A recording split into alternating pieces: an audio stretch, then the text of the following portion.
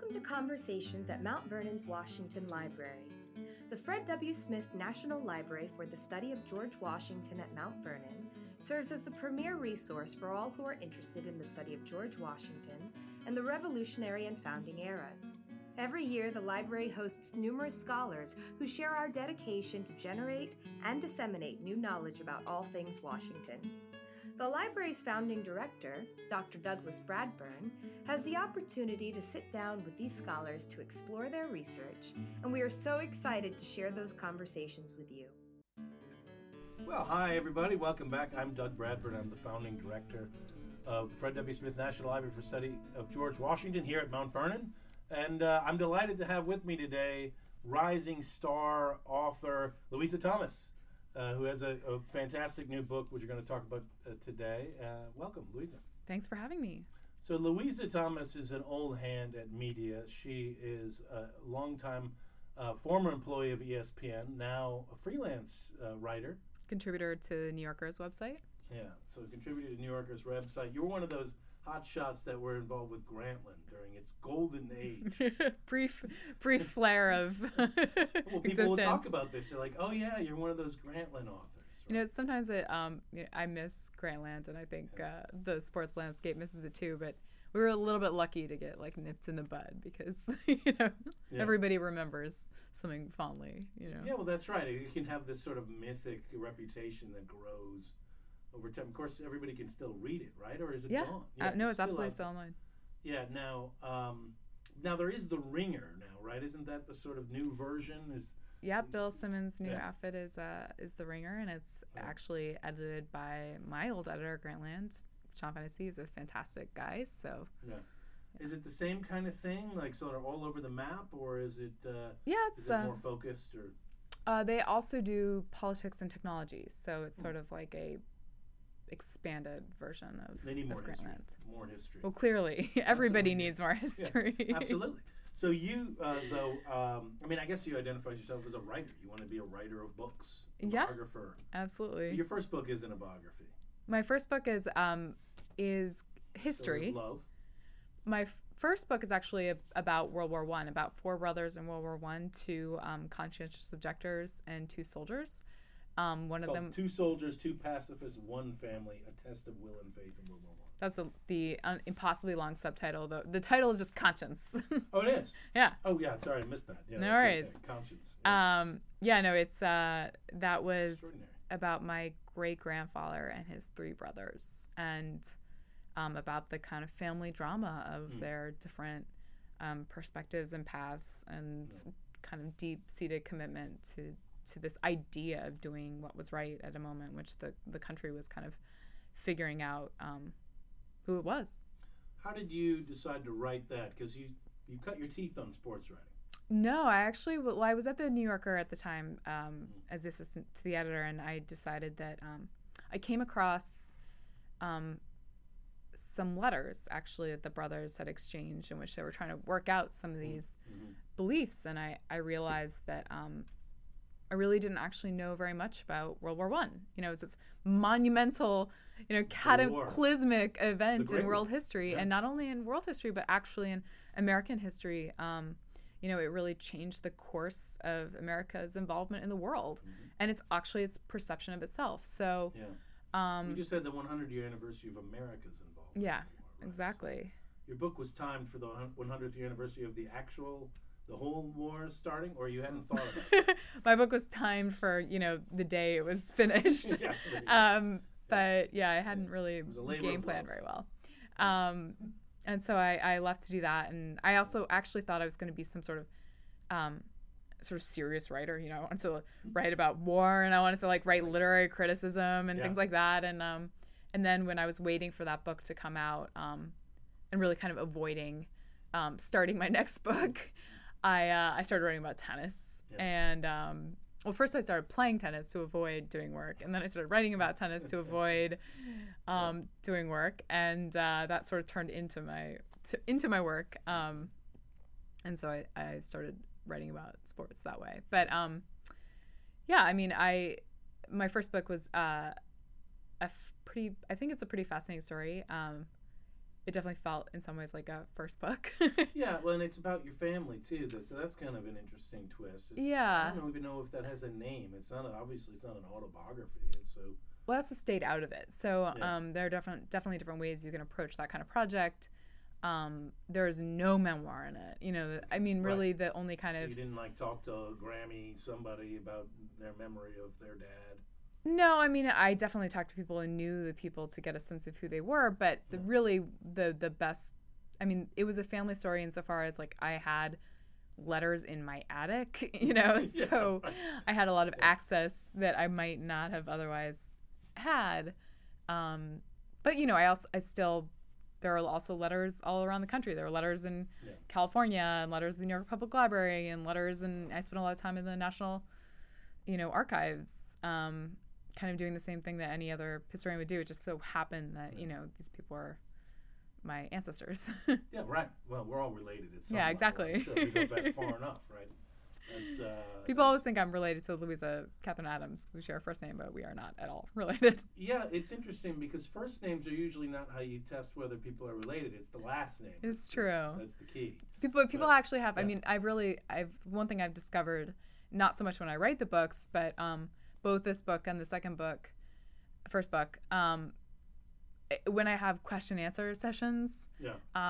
At talks, people really want to talk about my relationship with these people. I mean, certainly on the first book, they really wanted to talk about the family aspect of it. And this one, I was like, I inevitably get asked, you know, did you write this because you have the same name? Of course, and also sometimes I am asked, are you a descendant? You know, and people really want to know how, like, your personal connection and your personal story and how this intertwines. Well, the book Louisa, we have to say the book, not the author. The book Louisa is an intimate portrait of this person, so I can see why that's kind of, they want to know that. Yeah. You know, about you, like what's your personal connection, because this is a very personal study. Oh, absolutely. It was. I mean, it felt very personal in a lot of ways. Not even personal about me, but you know, I really. Well, you're digging around in her private letters, and then you're like analyzing her private thoughts. Yeah. Taking a lot of liberties here. You know? Well, you know, I mean, I'm really lucky because, and I actually feel like she is one of the very few people I've ever encountered as a person who does, you know, historical research, who I could do this with, because she wrote so much about how she thought and felt. Yeah. I mean, in a way that was just extremely rare and often too much, you know. Often I was like, stop it. You know, I mean, I just almost like cringed for her sometimes because she was so emotionally raw. Yeah. But it's also, I mean, this stuff is gold for a biographer, you know what I mean? And there were times where you sort of had to either read things skeptically, put them in context. There are times where you also have to sort of you can't take on their face value. Exactly. What they're saying. And sometimes also you have to remember that certain things are written hot. You know, like what's the context in which they're being written. Yeah. But you have to also really you have to read a lot so that you start to be able to be a credible judge of these people. Yeah. Well, history is a challenging genre because you got to know so much to be able to make sense of the sources that you're looking at. Absolutely. You know, and you clearly you're jumping from the World War I period, which you learned a lot about for that, and now all of a sudden you're back. How did you find Louisa? Through her letters. Catherine Adams. Were you the Catherine Johnson Adams? I was after college I did independent research for a couple of historians. One of them was John Meacham, and I was working on his book about Andrew Jackson. Yeah, right, okay. And that's when I came across her letters. Like, hey, Meacham, put more of this woman in your story, and he's like, no, American Lion. She actually a couple of his chapter headings are quotes from her letters. Yeah. She's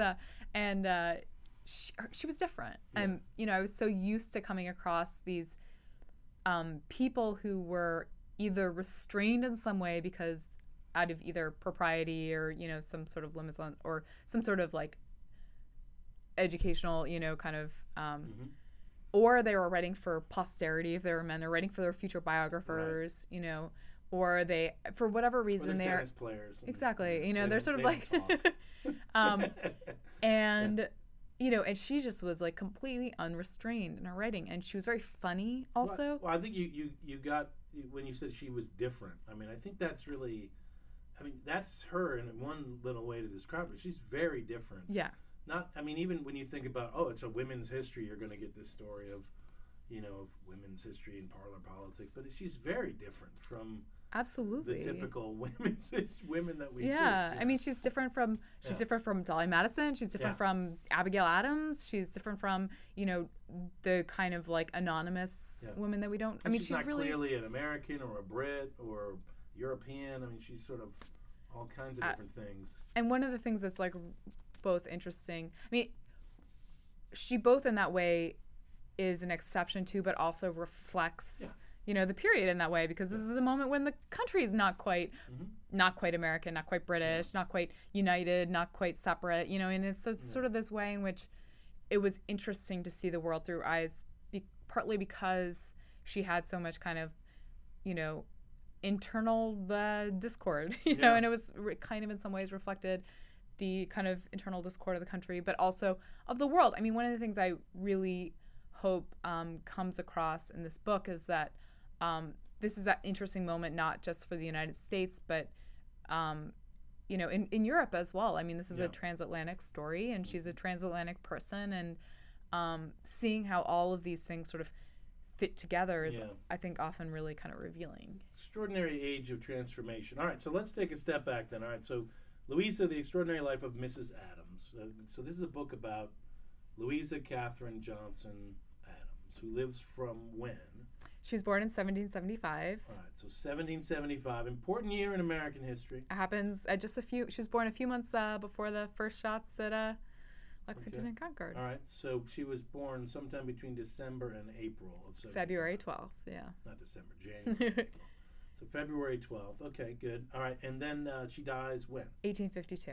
Right, so she dies in 1852, which is a short time before the Civil War. People often said that in the eulogies of John Quincy Adams and in the kind of histories written about him afterward, people said that you could see in his life the history of the country's first half century. And I actually think in some ways that was even more true of her. I mean, the kind of historical coincidences that you could mark her life with were just extraordinary. I mean, and not just in the United States. I mean, her daughter dies in Moscow on the same day that St. Petersburg is set on fire. I mean, there's just this kind of sense of her life being played out on this like very grand scale. Yeah, that's a great canvas, right? That she's sort of up there at the scene the whole time. So it's an extraordinarily dynamic, dramatic story.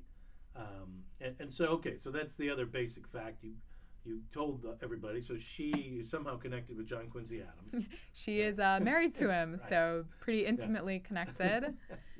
Sometimes I think she probably felt pretty estranged and was very aware of their disconnection.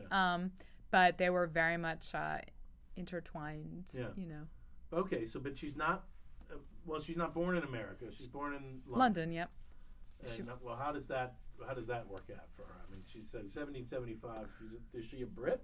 What is she? Her father is an American from Maryland, and a merchant in London, and he falls for a British girl, Catherine Johnson, who was very charming and pretty and ambitious, and they have a whole kind of brood of girls and one boy. Why is he? How does he come into a path of a British girl? That doesn't sound right. It's a good question. It's sort of like there was a long mystery associated with Louisa's mother. In fact, this was always the subject of speculation for many historians and biographers of Louisa and John Quincy Adams. And actually, this is the first book with an answer. Hey, all right. We're right exactly. Get the Twitter feed ready. Get the news reels ready. This could be on the first take. There you go. Henry Adams hired a genealogist in London to sort of track down her mother. You've outdone Henry Adams. I have. Not everybody can say that. Exactly. So I did the same thing and had more luck. But I mean, there are a couple ways that he could have met her. Her father was a shoemaker, a good shoemaker, and he was a merchant. And he bought shoes, and sent them back to the U.S. So it could have been through that. She lived right around the corner from him. She could have just run into him. There's sort of, we don't know.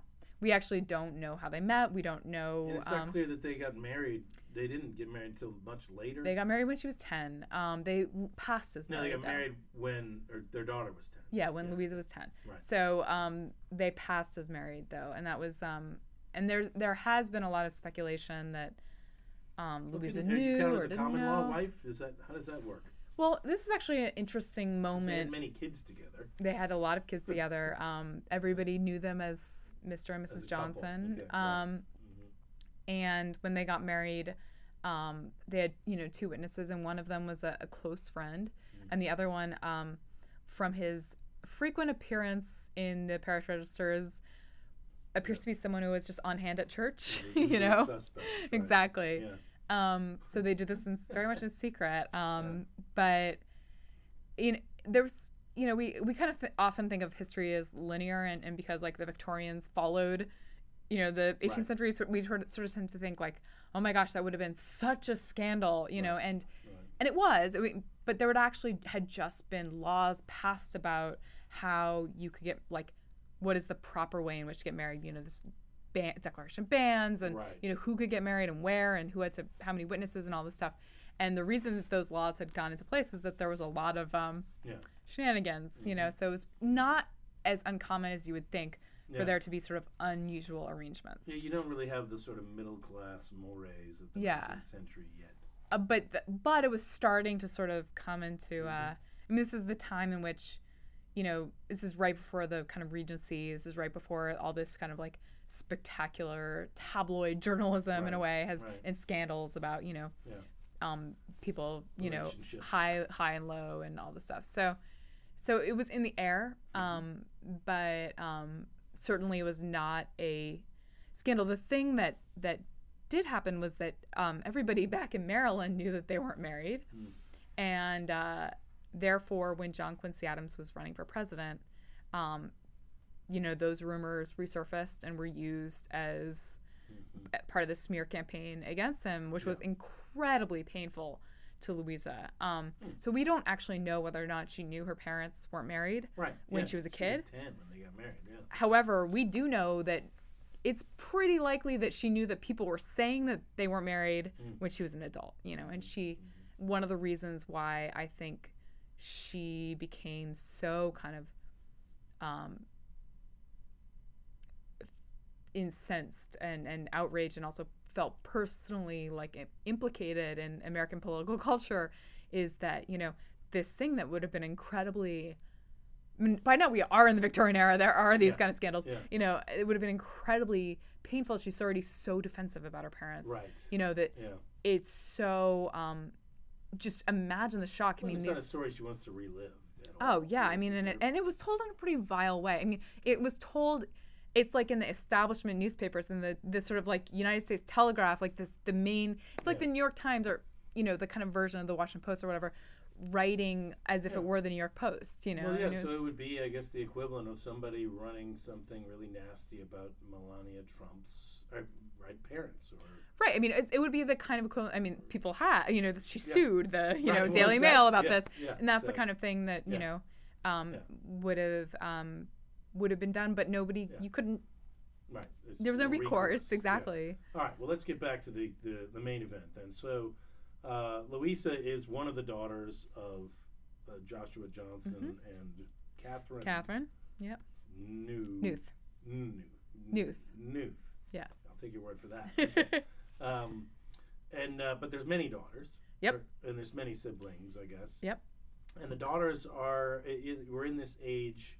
Yeah, I saw you. Well, you quote Pride and Prejudice right in the early goings of this book. So you're a Pride and Prejudice fan and a Jane Austen fan? As it happens, Louisa was born in the same year as Jane Austen. Yeah. So this is the world in which we're coming out of. Jane Austen actually was very useful to me in one respect.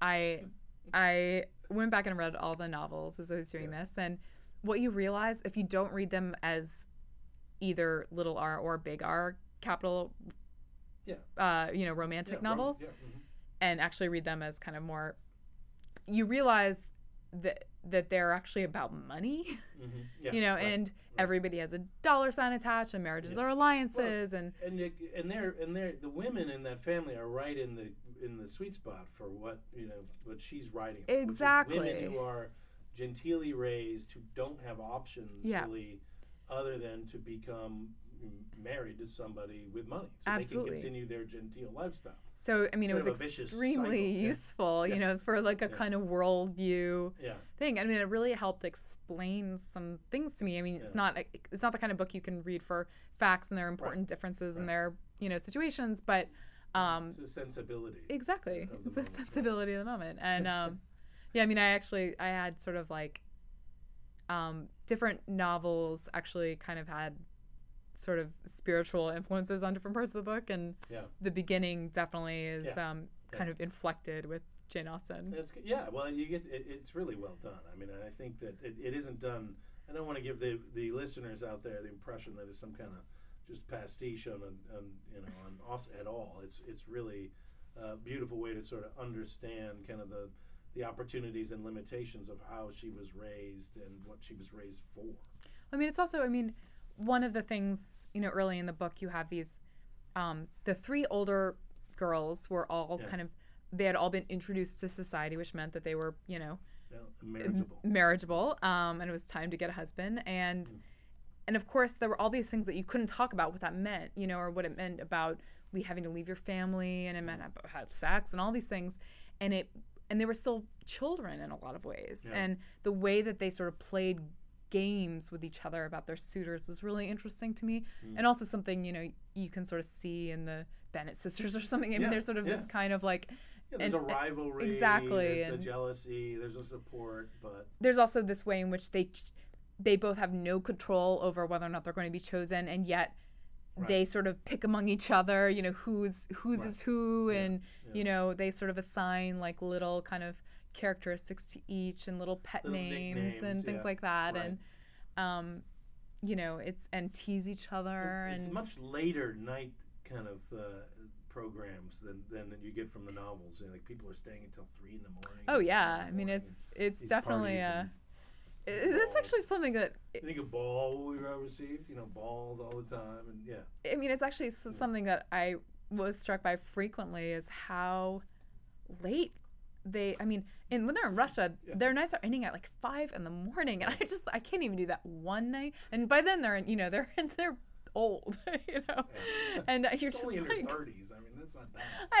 I'm in my 30s. I can't do that. Louisa Thomas is dating herself. People in their late 30s are old. But one of the things is people are always like, "Oh, she's so sickly," and I'm just thinking, you try and be. She is sickly. Come on. She is sickly for sure, but you try and like have constant miscarriages, and then and then be out in a corset until 5 in the morning, drinking alcohol and eating. She has this amazing description of some of these dinners, and she it sometimes really captures the sort of like gaudy vileness. She talks about the meat quivering with fat, the stuff that, it sounds at once like very luxurious and just disgusting. Yes, right. Well, once in a while that might work out, right? But if it's night after night. Yeah, exactly. And you're required to be, exactly. She describes the quivering meat. And you're required to be there. It's sort of the job. Yeah. It is the job. It's not just part of the job. Yeah, okay. So, all right. So she meets John Quincy Adams because he's an American in London, and the Johnson House is where Americans go. Joshua Johnson is the American consul in London. And his brother is a Maryland governor. His brother is governor of Maryland. Thomas Jefferson is the one who gives him his commission. He had been of help to the United States and to Maryland during the Revolution. Right. And he kind of also he had all the social kind of graces and connections in London, and his house was known to be a place that was very welcoming to Americans, and they would come and pick up their mail and talk about business, and then stay for dinner, and then they would stay after dinner to listen to the Johnson girls, the very pretty Johnson girls, play the harp, sing for them. And Louisa was a singer, and her older daughter, her older sister Nancy played the pianoforte. Exactly, and Caroline played the harp. And so many accomplishments. They all draw, they all play, they dance. I mean, they were very much they were well trained to find a mate. And also that mother did really well for her kids. I mean, when you consider this is she was a shoemaker's daughter. Exactly, and someone who didn't actually get married until, she had 5 children or something. She every single one of her children married, except for her son, who died a bachelor. And this is the kind of irresponsible speculation where I'm like, that's a story I would actually be kind of interested. He actually went to New Orleans and became a postmaster general down there or something. He knew the right family. Yeah, exactly. But she did an extraordinary job. She did her job. Her job. Yeah. She saw her job as marrying off her girls, and she did very well for herself. So John Quincy Adams has got a really exacting parents.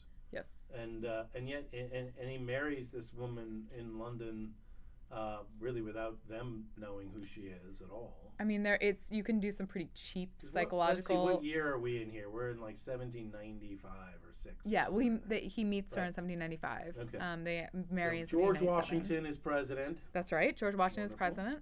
Greatest president ever. And they named their first child after George Washington, which must have angered John. Oh my gosh, they heard about it, and Louisa was, and blame Louisa. Yeah. Well, her father loved George Washington. Yeah, exactly. George Washington. Yeah, and they sort of, Abigail very kind of openly reported how offended John Adams was by the choice of name. No doubt he was. I'm sure he was, and I'm also sure that she was. It was a little bit passive aggressive. Yeah. Well, John Quincy Adams in your book comes off as a really neurotic mess at a point. Well, up to a point, he was. I mean, his journal is so.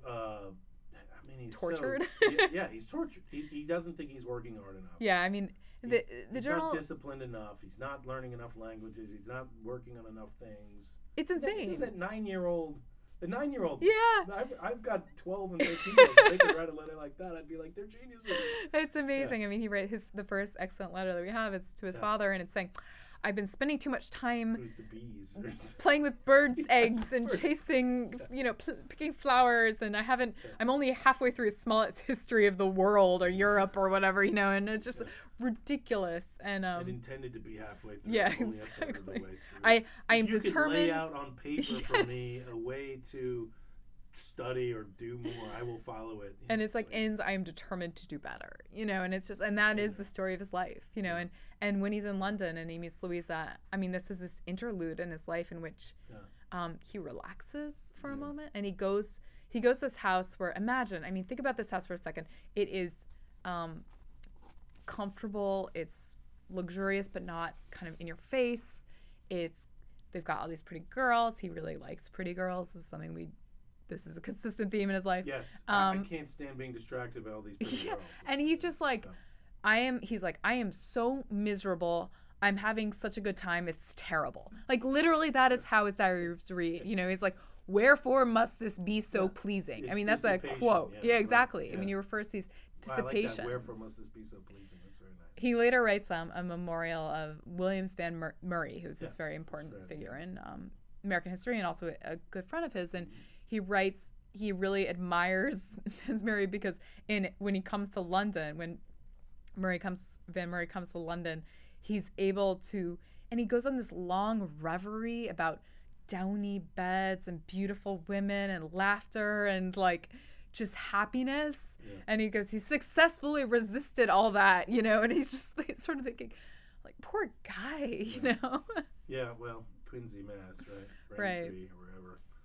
And so there's this way in which Louisa was at once, he was sort of attracted to the whole family, but also resistant to it. Did she like him, or did she just like the idea of getting married to some person who's a person in the world? I mean, she needs to find a husband. That's what she's trying to do. I mean, that's a good question. I think she didn't like some of the people, like the old man Trumbull. Yeah, I mean, I think the answer is going to be really complicated because for two reasons. One is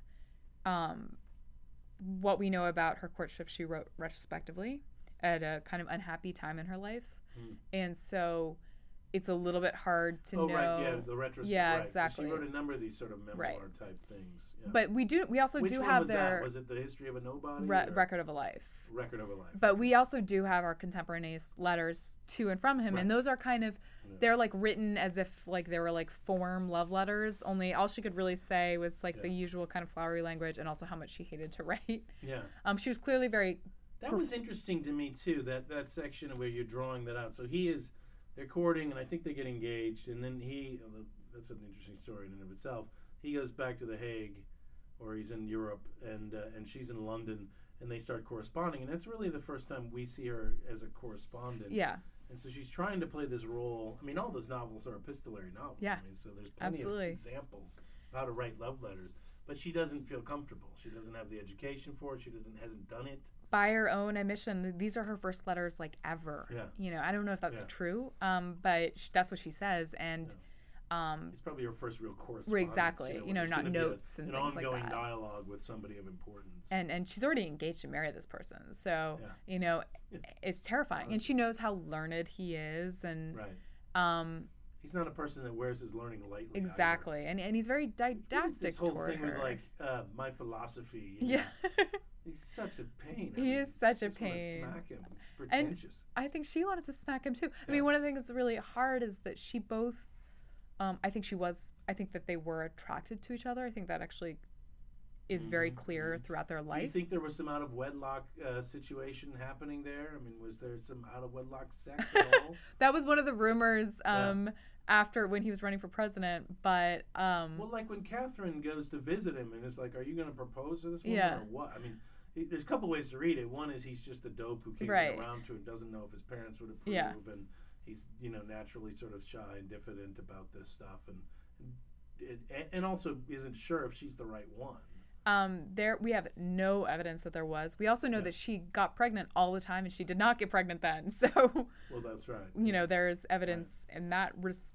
I mean, obviously, there's nothing. You but took all the fun out of it. Yeah, okay, so but we do know that they were physically attracted to each other at that moment, and we also know that she didn't really have a choice. You know, and she didn't feel like it was her choice in some ways. So she had to convince herself that originally he was supposed to be Nancy's person, and there was some sort of trauma. Exactly. You got to get the oldest married off first. And there was some sort of like household drama and trauma in the fact that she was the chosen one. So that was really difficult and upset household, harmony. So all this stuff is like not only bound up in their own relationship, but in all this kind of contextual confusion. So I think a lot of and meanwhile, John Quincy is at once. She's 20. Yes. 21, 20, exactly. In there, right? He's 28. And it's also just confusing because on the one hand, he's very tender toward her. I mean, he's not the John Quincy that is in the, the sort of stern later John Quincy. Yeah. It's clear that he is a very, very affectionate with her and very tender toward her and loving in a lot of ways. But he's also like diffident and confusing and also kind of patronizing toward her. So that, there's all this kind of, and she can't read his intentions and and I think probably she can't really read her own heart sometimes. So I think that there's a lot of confusion. I don't actually think that's like so unusual for a 20-year-old. It's very kind of like because there's all these expectations about how you're supposed to behave and what you're supposed to feel, but it's not the first time ever in that sort of thing. It's not like she's Instagramming when she's 13 years old. Exactly. Somewhere. She's had suitors before, but they weren't serious in the same way. There was more. It felt more like a game, and this is a kind of especially confusing because it begins as a game. That's right. But it turns into something kind of scarily real, and that's how it ends with the marriage. At some point. Yeah.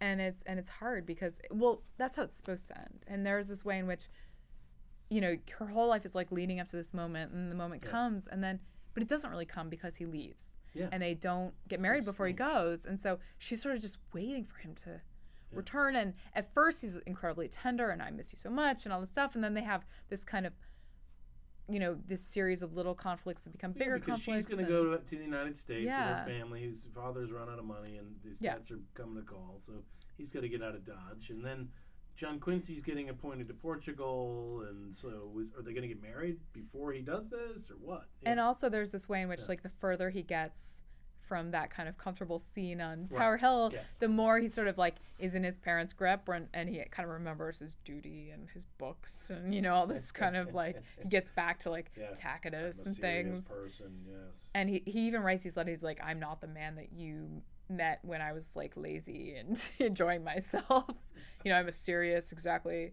My life is for my country and my parents and all this stuff. And his parents are sort of, like, getting their grip back on him, and he sort of starts to distance himself from her, and she can sense it, and this makes her insecure. And I mean, it's this kind of, like, familiar, you know, kind of psychodrama, you know, in relationships, but it's also exacerbated by the fact that, you know, it's not like you could just, like, call each other or email each other. I mean, they're writing these letters that have to, you know, cross bodies of water, and exactly.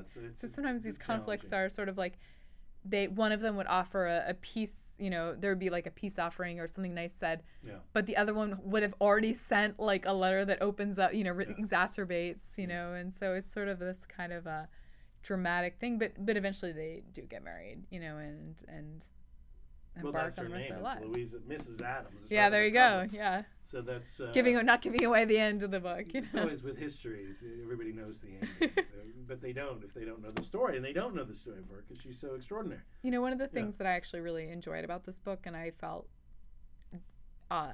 makes it different than a lot of biographies that are written about early American history, is that because a lot of these figures tend to be kind of familiar to us. We tend to sort of, like, regard them as, like, fixed quantities, you know. I mean, you sort of say, like, oh, that's right, this is their character, this is what they did, you know. And then there's this, like, that person might be, like, characterized by conflict or, you know, confusion, or, you know, you could have, like, the different portraits of George Washington or Thomas Jefferson, or exactly. Sphinx, you know, exactly. He's the Danube, And then you have all these books explaining how they came to be that way, but with her, she was really a kind of person who changed a lot and grew. And so there is a sense, and I got, as I was writing this, I was really kind of you're growing up. Exactly. Growing up. And it's sort of rare to actually kind of be able to tell a story about someone where you're not, like, headed towards some end point, you know, where you sort of don't know the ending of the story before you get there. No, I think I really appreciated that. I mean, to be frank, for all my readers out there, I haven't finished the book. But I've read what I've read, which is maybe about, I would say over half. I've read it in one sitting. I mean, it's an incredible book to sit down with, because you're like, wow, it's a real page turner in that, you know, in that cliched way.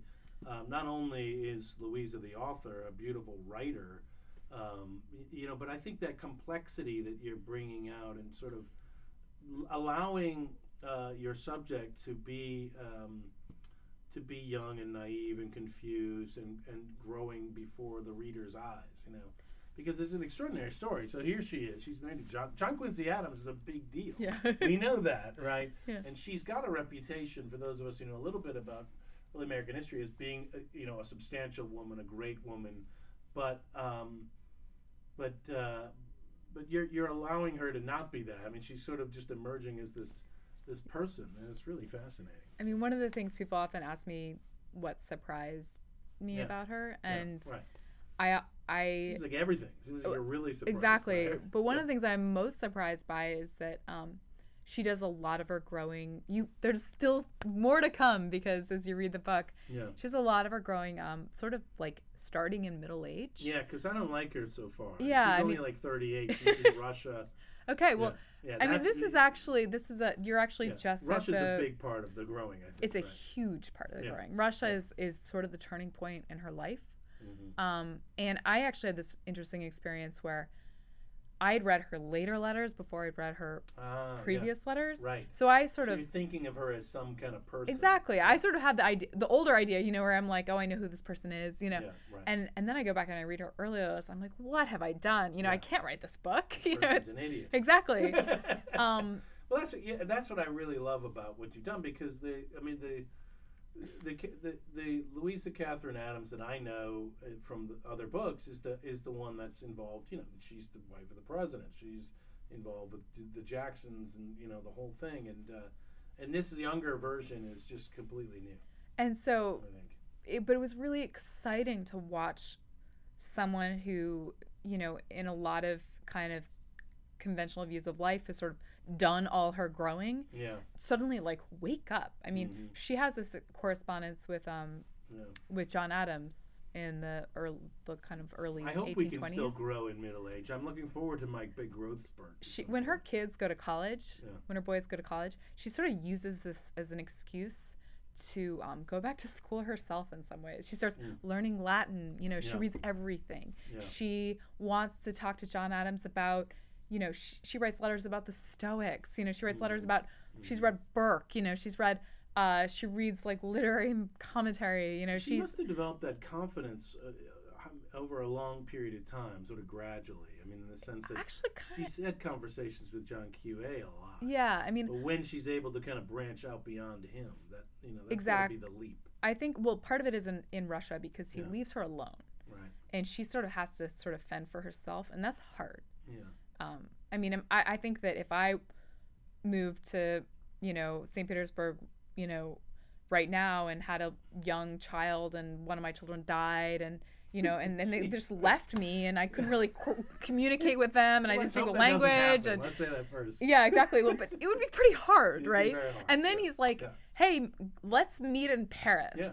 And no instructions, right? It's the middle of a war. Why not? Just sell everything and I'll meet you in Paris. And she's like, "Oh, what?" Yeah. So she has to sell everything.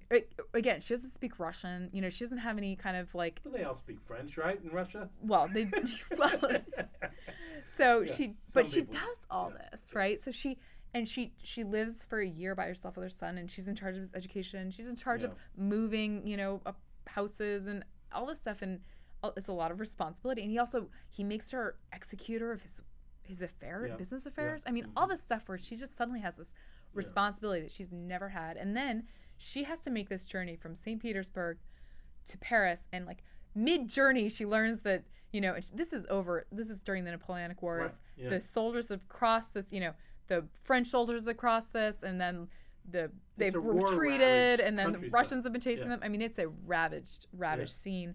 Halfway through, she learns that Napoleon has escaped Elba, and he's heading towards Paris, and all these men are mustering and ready for war. She's heading to Paris too. Yeah. She's heading to Paris, and her male servants flee in fear, and she's like, okay, let's do it. Yeah. And she just has to kind of do it, and she does it, and it's amazing. And later that's on, where you came to fall in love with this character. I didn't like her when she's younger. I'm still waiting to get there. I mean, first of all, I'm going to say I find her interesting partly because she was difficult. She's a drama queen when she's she's a younger. total drama queen. She's always drama queen. She's not going to outgrow that. I mean, admittedly, she's got a lot of real drama. I mean, a lot of horrible miscarriages. Yeah. She's clearly ill. She's dealing with a lot of issues. But she also is playing that up a lot, too. She does that. She never stops that. But one thing that happens is that she becomes very self-aware. Yeah. And I find that very interesting. And wasn't she always sort of she's some selfish, maybe a little. But what part of her story becomes about, she's selfish in the way that people can be selfish, right? Person. She's kind of immature in the sense. And later on, she becomes interested in herself. Right. Not necessarily selfish, because I'm not getting enough attention, I don't want these things. Why does that happen? Partly because she starts to sort of wonder, what does it mean to be a member of this family? Yeah. What does it mean to be part of it has to do with women's rights? What about the cultural zeitgeist? Yeah. A lot of this what's that going on? So sort of think of the Betty Friedan transitions, or the move from the late 50s into the 70s, women all of a sudden thinking of themselves in completely different ways. Well, this happens to her. Yeah. I mean, it happens partly because she starts corresponding with these this prominent abolitionist who's a woman, and she sort of starts to think about her own education and what it's lacked. Yes. And she starts to think about what is a woman's responsibility and what is, should women be involved in politics? And she starts thinking about free speech. Yeah, but she she doesn't become a modern feminist. No, but she starts. Way. Oh, for sure. And she would hate to be called that. Yeah. But she starts, she starts writing about things like divorce, and she starts kind of like. I would have been thinking about that immediately with John Quincy Adams. She was actually thinking about that earlier on, but she starts, she writes things like, about not being a parrot, echoing her husband. Right. She starts writing statements about. She writes that when she's 70. Though. Yeah, no, but that's actually why I'm talking about like. When she's in her 50s and 60s and 70s, she starts thinking about like, what can women do? And like, why is it that she's sort of accepted for so long this idea that a woman is really limited and, is really kind of fragile. And she's like, am I fragile? And what does it mean to be a woman? And a lot of that. Does the illness drop off a little bit? She's stopped being ill all the time? No, she's always ill. But she lives forever. And she does. She's one of those women who outlives everyone. Forever. It's really annoying. She is one of those women who outlives everyone. That strikes me as the kind of annoying part. I will say. Sickly, just get it over with. I will say. Abigail Adams thought she was going to die in no time when she saw her, right? It was just like, that's true. This person is not going to last a winter in Boston. But I will say in her defense. I mean, if it was somewhat played up, she also had pretty good reason. John Quincy only paid attention to her when she was sick, you know? And also... So is it a strategy? Part of it. I mean, I'm also not sure that we can separate out, what's conscious and unconscious. It's an early period. Yeah. So she writes 3 weird memoirs, right? So there's like 3 attempts at different points in her life to sort of reconstruct her life for herself. She's writing these... For herself, for her kids, for posterity, for what purpose? All of the above. I mean, I think that one of the things that's interesting to me about her is that she is complicated and she can be difficult, but she ultimately decides to sort of say, like, look, my life has meaning. And not in a selfish way, like, I feel ignored and, but like, what is my life? Modern. It's a strangely modern move to sort of like, I'm somebody, but I'm not somebody's, but I have thoughts and I have my own... So what does it mean? I mean, this is what I sort of mean. She becomes interested in herself. I mean, she marries been an early into user of MySpace. Kind of, yeah. But she marries into this family that when you become an Adams, like the identity, like being an Adams is all encompassing, right? It means that you are identified with this kind of little spot in the earth. Means you're identified with your duty. Means like it just comes with all of these kind of requirements. And like, let's not forget that most of the Adams just like crumbled under the weight of this pressure, and very one a generation sort of like fulfilled, the demands of it, but the rest kind of had really sad lives. The brothers of JQA had a tough time for sure. Charles, obviously. And so what she did was sort of be like, wait a second, like how can I be an individual? How can I be an individual in this family? How can I be an individual in this marriage? Should I be an individual? Like, what would that mean? What would that mean for a woman? Did Abigail Adams ever come to like each other? Yes. Come on, stop. Yeah. I don't believe it. Really? What happens? I'll have to get to that. I'll have to wait to see that part of the book. I like the early version where they don't like each other. Well, that's nice because she doesn't like Abigail for good reason. Yeah, for sure. A pain too. Yeah. Well, John Quincy, when he becomes Secretary of State, doesn't have time to write his mother long letters, so she takes over the role, and that's when they become closer. Right. I wouldn't say they were ever best friends. She keeps the news coming, right? But and she comes to respect the news and the quality of it and the role that Louise is playing. Yeah. She and John Adams become very close. Yeah. She and John Adams have a really special relationship, and I actually think that relationship is really critical in her growth. And that happens when they get back to the U.S. So you got something coming. All right. Well, I'm looking forward to that for sure. I mean, I really love the portrait of Louisa that you paint as someone who's now has to set up a household in Boston. Yeah. And really has no idea how to do it. It's sort of like, I've been trained to be a genteel woman with servants who can sing and be, witty at a party and dance all night, but I have no idea how to balance the books and, run a household in America. She later she writes... was much more at home in the Prussian court than in, Boston as a genteel woman. Absolutely. She later writes, where was I supposed to have learned to milk a cow at the card table in the Prussian court? Yeah. I love that. Yeah, I love that too. Great. And her portrait of Quincy, and I also have to just stop and acknowledge that I know it's pronounced Quincy. Yeah. I automatically pronounce it Quincy. So apologies to the good Quincy, people of Quincy. It's near Framingham. Yeah, I mean, I've been there. It's great place. Is it? The old house is amazing. You know, I encourage everyone farmhouse. It's the cool thing about that place is that there were so many generations of Adamses. So there's a weird kind of like archaeological aspect to walking through because there are these kind of like dig layers. You know, you can sort of watch the country change. You know, over a course of 100 years. So, but how much did space affect you as you were writing the book? Did you travel to a lot of these places that she was and try to get the zeitgeist, get the feeling of it? It did and didn't. I didn't make it to St. Petersburg, unfortunately, because I couldn't get a visa in time. I did a lot of research in Berlin, and I went to London. Yeah, Berlin was interesting. You know, obviously we kind of know Berlin in the post-World War II, and then the second half of the 20th century Berlin, but I don't have any conception of Berlin in the early 19th century. It was great to read about it in the way that you did. It was a fascinating time to be there, I think. And I also think it was an Enlightenment city. Right, it was a new city in a way. It was laid out to be in. Renewed, I guess. Yeah. But I think that space was and wasn't important in the sense that, you know, so much. I mean, if I drive by her old house on F Street all the time, and it's an office building. I mean, it's not, you can't kind of walk back into time. And it's a good reminder that you can't pretend can do that in Mount Vernon. You can do that in Mount Vernon, exactly. And she visited. So we're stepping in her footsteps. That's one of the extraordinary things about this place is that it isn't just the George Washington story and all the people who were here, but it's all the people who visited, you know, who've come. And it's been a mecca for Americans for 200 years. And she came after George Washington died, you know, so it's kind of it was an ongoing. Well, he was buried here, so it was he come to commune with the two of them, Martha and George. Yeah. So I think it was an important place for her. Actually, it was one of the first places she went when she arrived in the United States. She came here week after she arrived. Really? Yeah. Not the first time? Yeah. 1801. Really? Yeah. So was Martha still alive? She met Mary Custis. Okay. The famed beauty. Who's it, Custis? Well, Nellie Custis. Nellie Custis. Nellie Custis, so yes. Martha's daughter. Martha's daughter. Yeah. So she visited. Who also played piano. Yeah.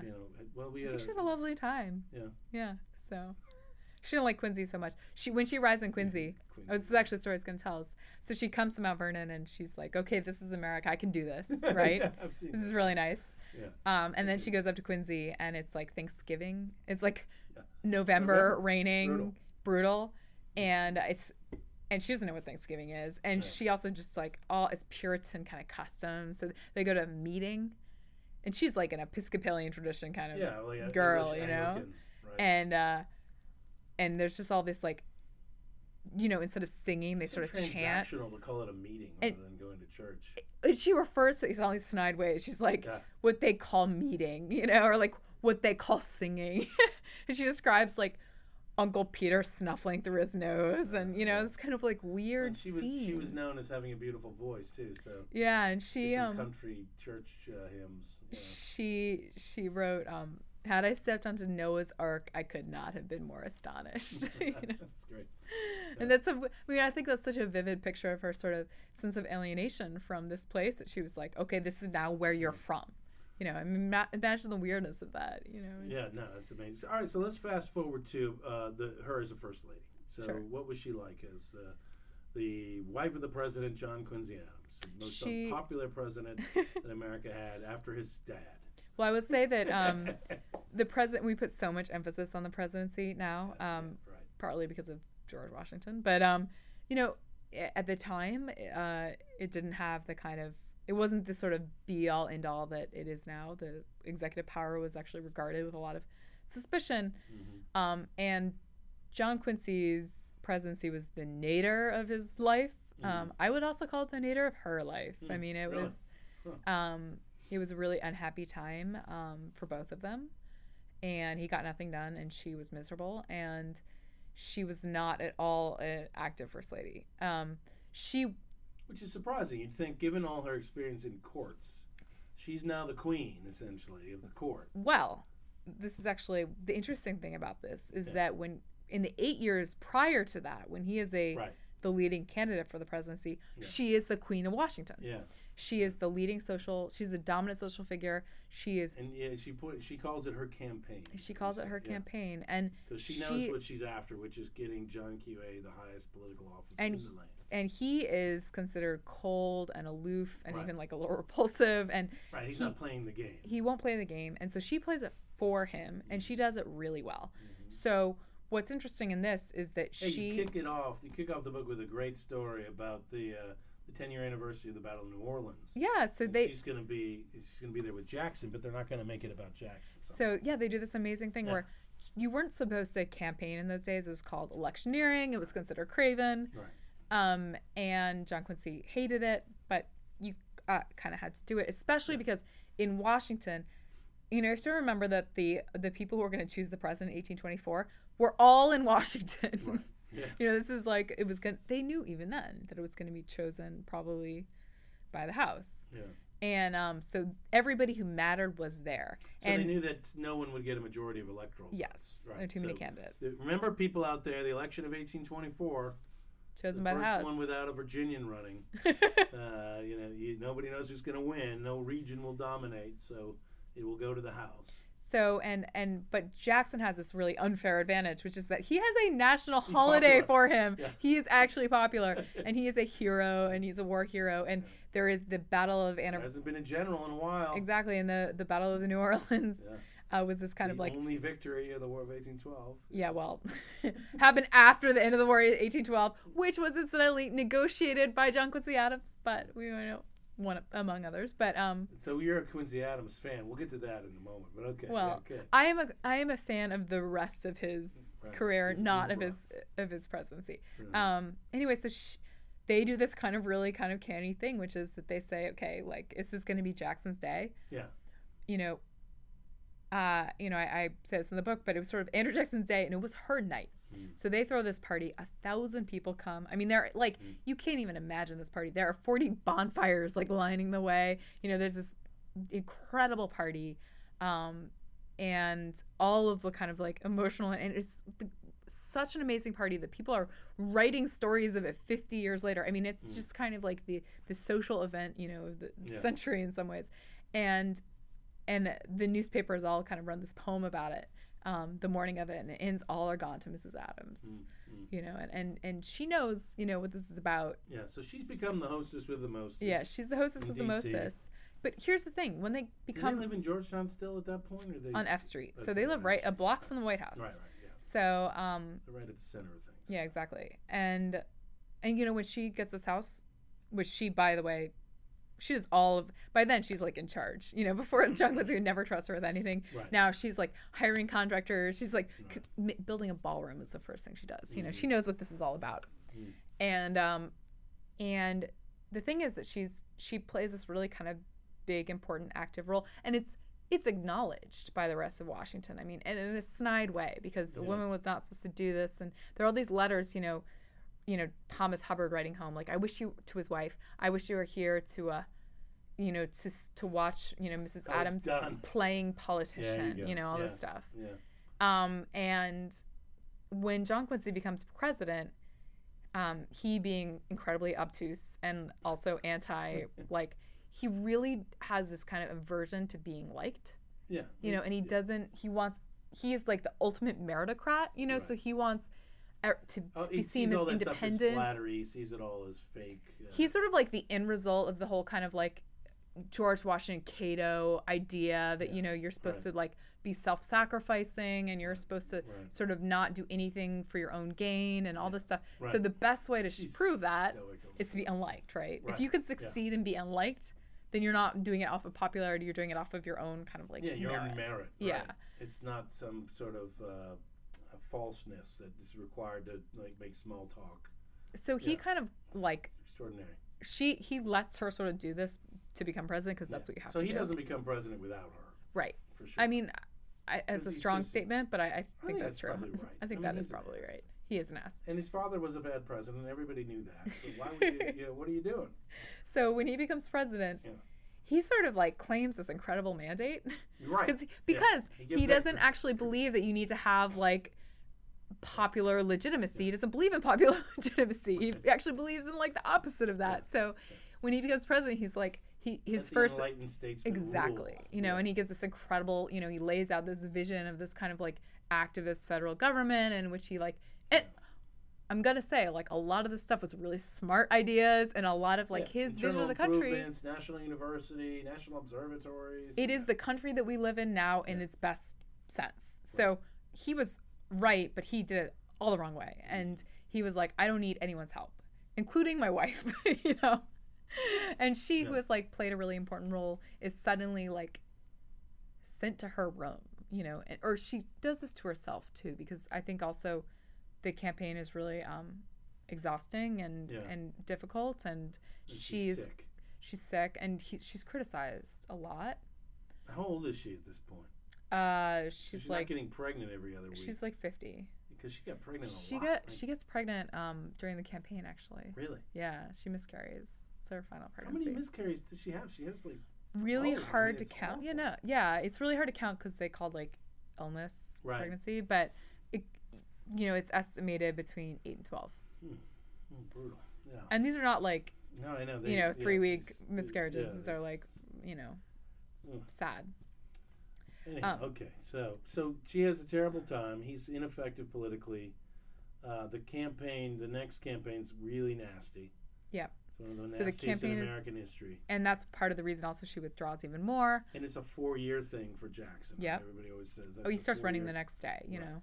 And their family is like falling apart during this. I mean, one of the stories, I mean, people, you can say what you will about John Quincy's presidency, but if you actually don't also focus on like what's happening in his personal life, you don't know the full story, because he's really kind of their son has real mental health problems, and he is really preoccupied with as a father would be, you know. And this is kind of, if you only focus on his political accomplishments and non-accomplishments, you miss that part of the story. Yeah, well, I think that what I love about your book and people who do this well, where you have the whole family as part of the story, it really helps you understand these political moments much more clearly. I mean, you understand, well, why didn't this happen or why didn't that happen? But this person's wife had just died. Yeah, no, exactly. It's I mean, 2 weeks later, and they're supposedly, they screw something up. Yeah, I mean, this is. I mean, if you think about any person their life affects their work. You know, that's just 100% true. But you don't know that when you're. I mean, so we do a lot of leadership events here at the library, and we talk about George Washington's leadership. There's corporate groups and military groups, and many times the question will come up because she doesn't get enough airtime when you're having these conversations about George. Is Martha? So what is some of the significance of Martha?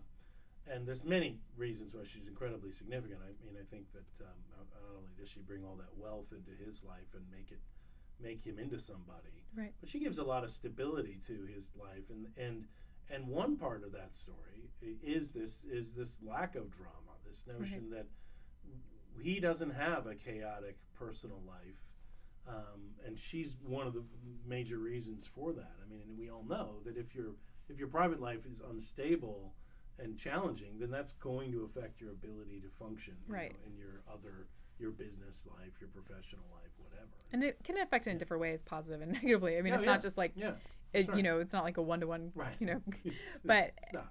It evolves. It's evolving all the time, and it's not like good or bad. But it is a factor. But I mean, even beyond the sort of like, are good things happening, bad things happening? I mean, I talk a lot about their relationship with slavery in this book, and in a way that I don't think anyone has talked about when they write about John Quincy, even though John Quincy's such a huge figure in the anti-slavery movement. Well, people don't that last act as a congressman. Yeah, exactly. And so he becomes the first sort of anti-slavery congressman of note. There are other ones, but he is sort of like becomes the figurehead. He's a former president. Yeah. I mean, but nobody actually looked at like his actual interactions with slaves before. I mean, it seems so obvious, right? Yeah. But like looking at the slaves that were he never owned slaves, but the slaves that were in his household. I mean, that's the kind of thing where if you are just reading his diary, you don't see that stuff until actually you look outside of him and look at his family and his relationships, and then you actually start to see that there are kind of references and things like that to people who are either slaves or likely slaves in his diary. And if you don't actually have the context of his family and personal life, then you can miss that. You miss that totally. Well, let's talk about Louisa's trajectory with slavery then. So this is a woman who grows up in England. There isn't any slavery in England in 75. It's after the Somerset decision even. And of course she was just born then. But her American family are Marylanders. They're slave owners. So where and I guess it's not until she moves to America that she lives in a society where there are slaves, but that even takes her a while because she's in Boston first and there's no slavery there. So I mean, so she gets to D.C. is the first time. I guess in Georgetown. Yep. She lives in Georgetown. She meets slaves. Yeah. So what does she think? And she uses them clearly. Absolutely, and so does John Quincy. Yeah. So John Quincy, the great anti-slavery crusader, they live with her brother-in-law and her sister, and they have slaves. And those slaves, I would be shocked if John Quincy refused to have anything to do with them. Yeah, exactly. Dine out that you're being served by. Absolutely, you order something from the grocery store, it's delivered by slaves. I mean, they were just so woven into this. I mean, it was this kind of unseen, invisible thing. If you just read history they're from unseen this in kind the of sense that they're not constantly talking about slaves. Exactly. Right? Not only not constantly talking about them. Oh, I just ran into some slaves today, and this is what it was like. Or sometimes they are talking about them, but if we are reading them if you're not reading these things looking for them, it's like the John Quincy Adams diary. You don't even see that they're there. You read letters and these. So, for instance, these congressmen lived at these boarding houses, right? Yeah. And a lot of these boarding houses, you were given room and board and a boy. You were assigned a slave, and this person would brush out your clothes in the morning and all this stuff. And it didn't matter if you were a Northern congressman. It didn't matter if you're anti-slavery or pro-slavery. It's an expected part of life, and I mean, it's like when you're in Britain, there's servants to the end. That Exactly. Are in the same fashion. And so there's an expectation of somebody to be doing that kind of work. Exactly. It's just they're slaves in America in that place and time. Yeah. And it's really, but until you just see how implicated every single person in Washington is, every single person, pro-slavery, anti-slavery, you just start to realize, oh my God, like this is horrific, Well, so where does Louisa? How does she change over? Sorry, time? This is where we began. Well, she begins with, she calls them English feelings. She's anti-slavery. But she's also very defensive about her Johnson bona fides. And she's also kind of defines herself as a Southerner, because she wants to be not Adams. Yeah. And so she has a complicated relationship with them because on the one hand, she is anti-slavery and doesn't believe that human beings should be, treated as property, chattel. On the other hand, her sisters, who are her best friends, have slaves. She obviously lives among slaves and doesn't blink about it for most of her life, And later in her life, she starts to think this is part of her also, like I said, she kind of starts wondering about being a woman. Right. She also starts really thinking about, what does slavery mean? And the first sign of this is the Missouri Compromise. When this is also the first, flare for a lot of, Washington politics, in the early republic. So, and she writes John Adams. She's like, what do you think? And he writes a stirring condemnation of slavery. And she's like, I don't, she's anti-slavery, but she's conflicted. And part of her conflict has to do with, she writes this kind of anguished thing about, all my family is against me. And for her, that's really painful, and yeah, right. So she's on the wrong. The relationship with her family is a really interesting theme throughout the book. So this is one of the areas. She loves them, and she's sort of blind to the failures that they've had. Oh, she for sort sure. of blames other people. Yeah, absolutely. Tries to see them in the best possible light, particularly her father. And this is one of these areas in which is not unusual. Yeah, it's human. This is one of those areas in which, on the one hand, on the whole, I think she was going in the right direction, but it's still you cannot close your eyes to the fact that she said terrible things, and I think I wish she were different in this way, but you can't hope that someone is. Yeah, right. I mean, that's not you could write fiction. Exactly. If you want. Exactly. That's a different exercise. But it's interesting because I think a lot of people do write fiction when they write about the Adamses and slavery and things like that. Not that they're writing fiction, but there is a best. Well, there's hagiography. Yeah, exactly. Right? But there's also like there's a way to read things for the best possible version of things, and that's not always how things played out. Like, for instance, she would rent a slave, and that person would be a servant. She would pay her. Julia. Yeah. Right, yeah. And so this person was, on the one hand, she was saving up money to buy her freedom. Right. And when her, and at some point, Julia's owner, who's a Virginian, brute, as Louisa calls him, decides that Julia cannot be rented out anymore. And Louisa wants to raise money to buy her freedom. Right. And on the one hand, like, you could tell that story and people have as, like, kind of inspiring. Right. On the other hand, you could be like, what the hell? First of all, Louisa can afford to buy this woman's freedom, and also just buy the freedom. Yeah, exactly. I mean, she doesn't want to be too involved, and it's just like it's tough. I mean, she's a politician's wife too. Yeah. I mean, she's not a crusader yet, particularly at that period, for sure. I mean, so there are all these moments where you sort of run up against this kind of like uncomplicated moral issue in a complicated. It's time. uncomplicated to us in what is it?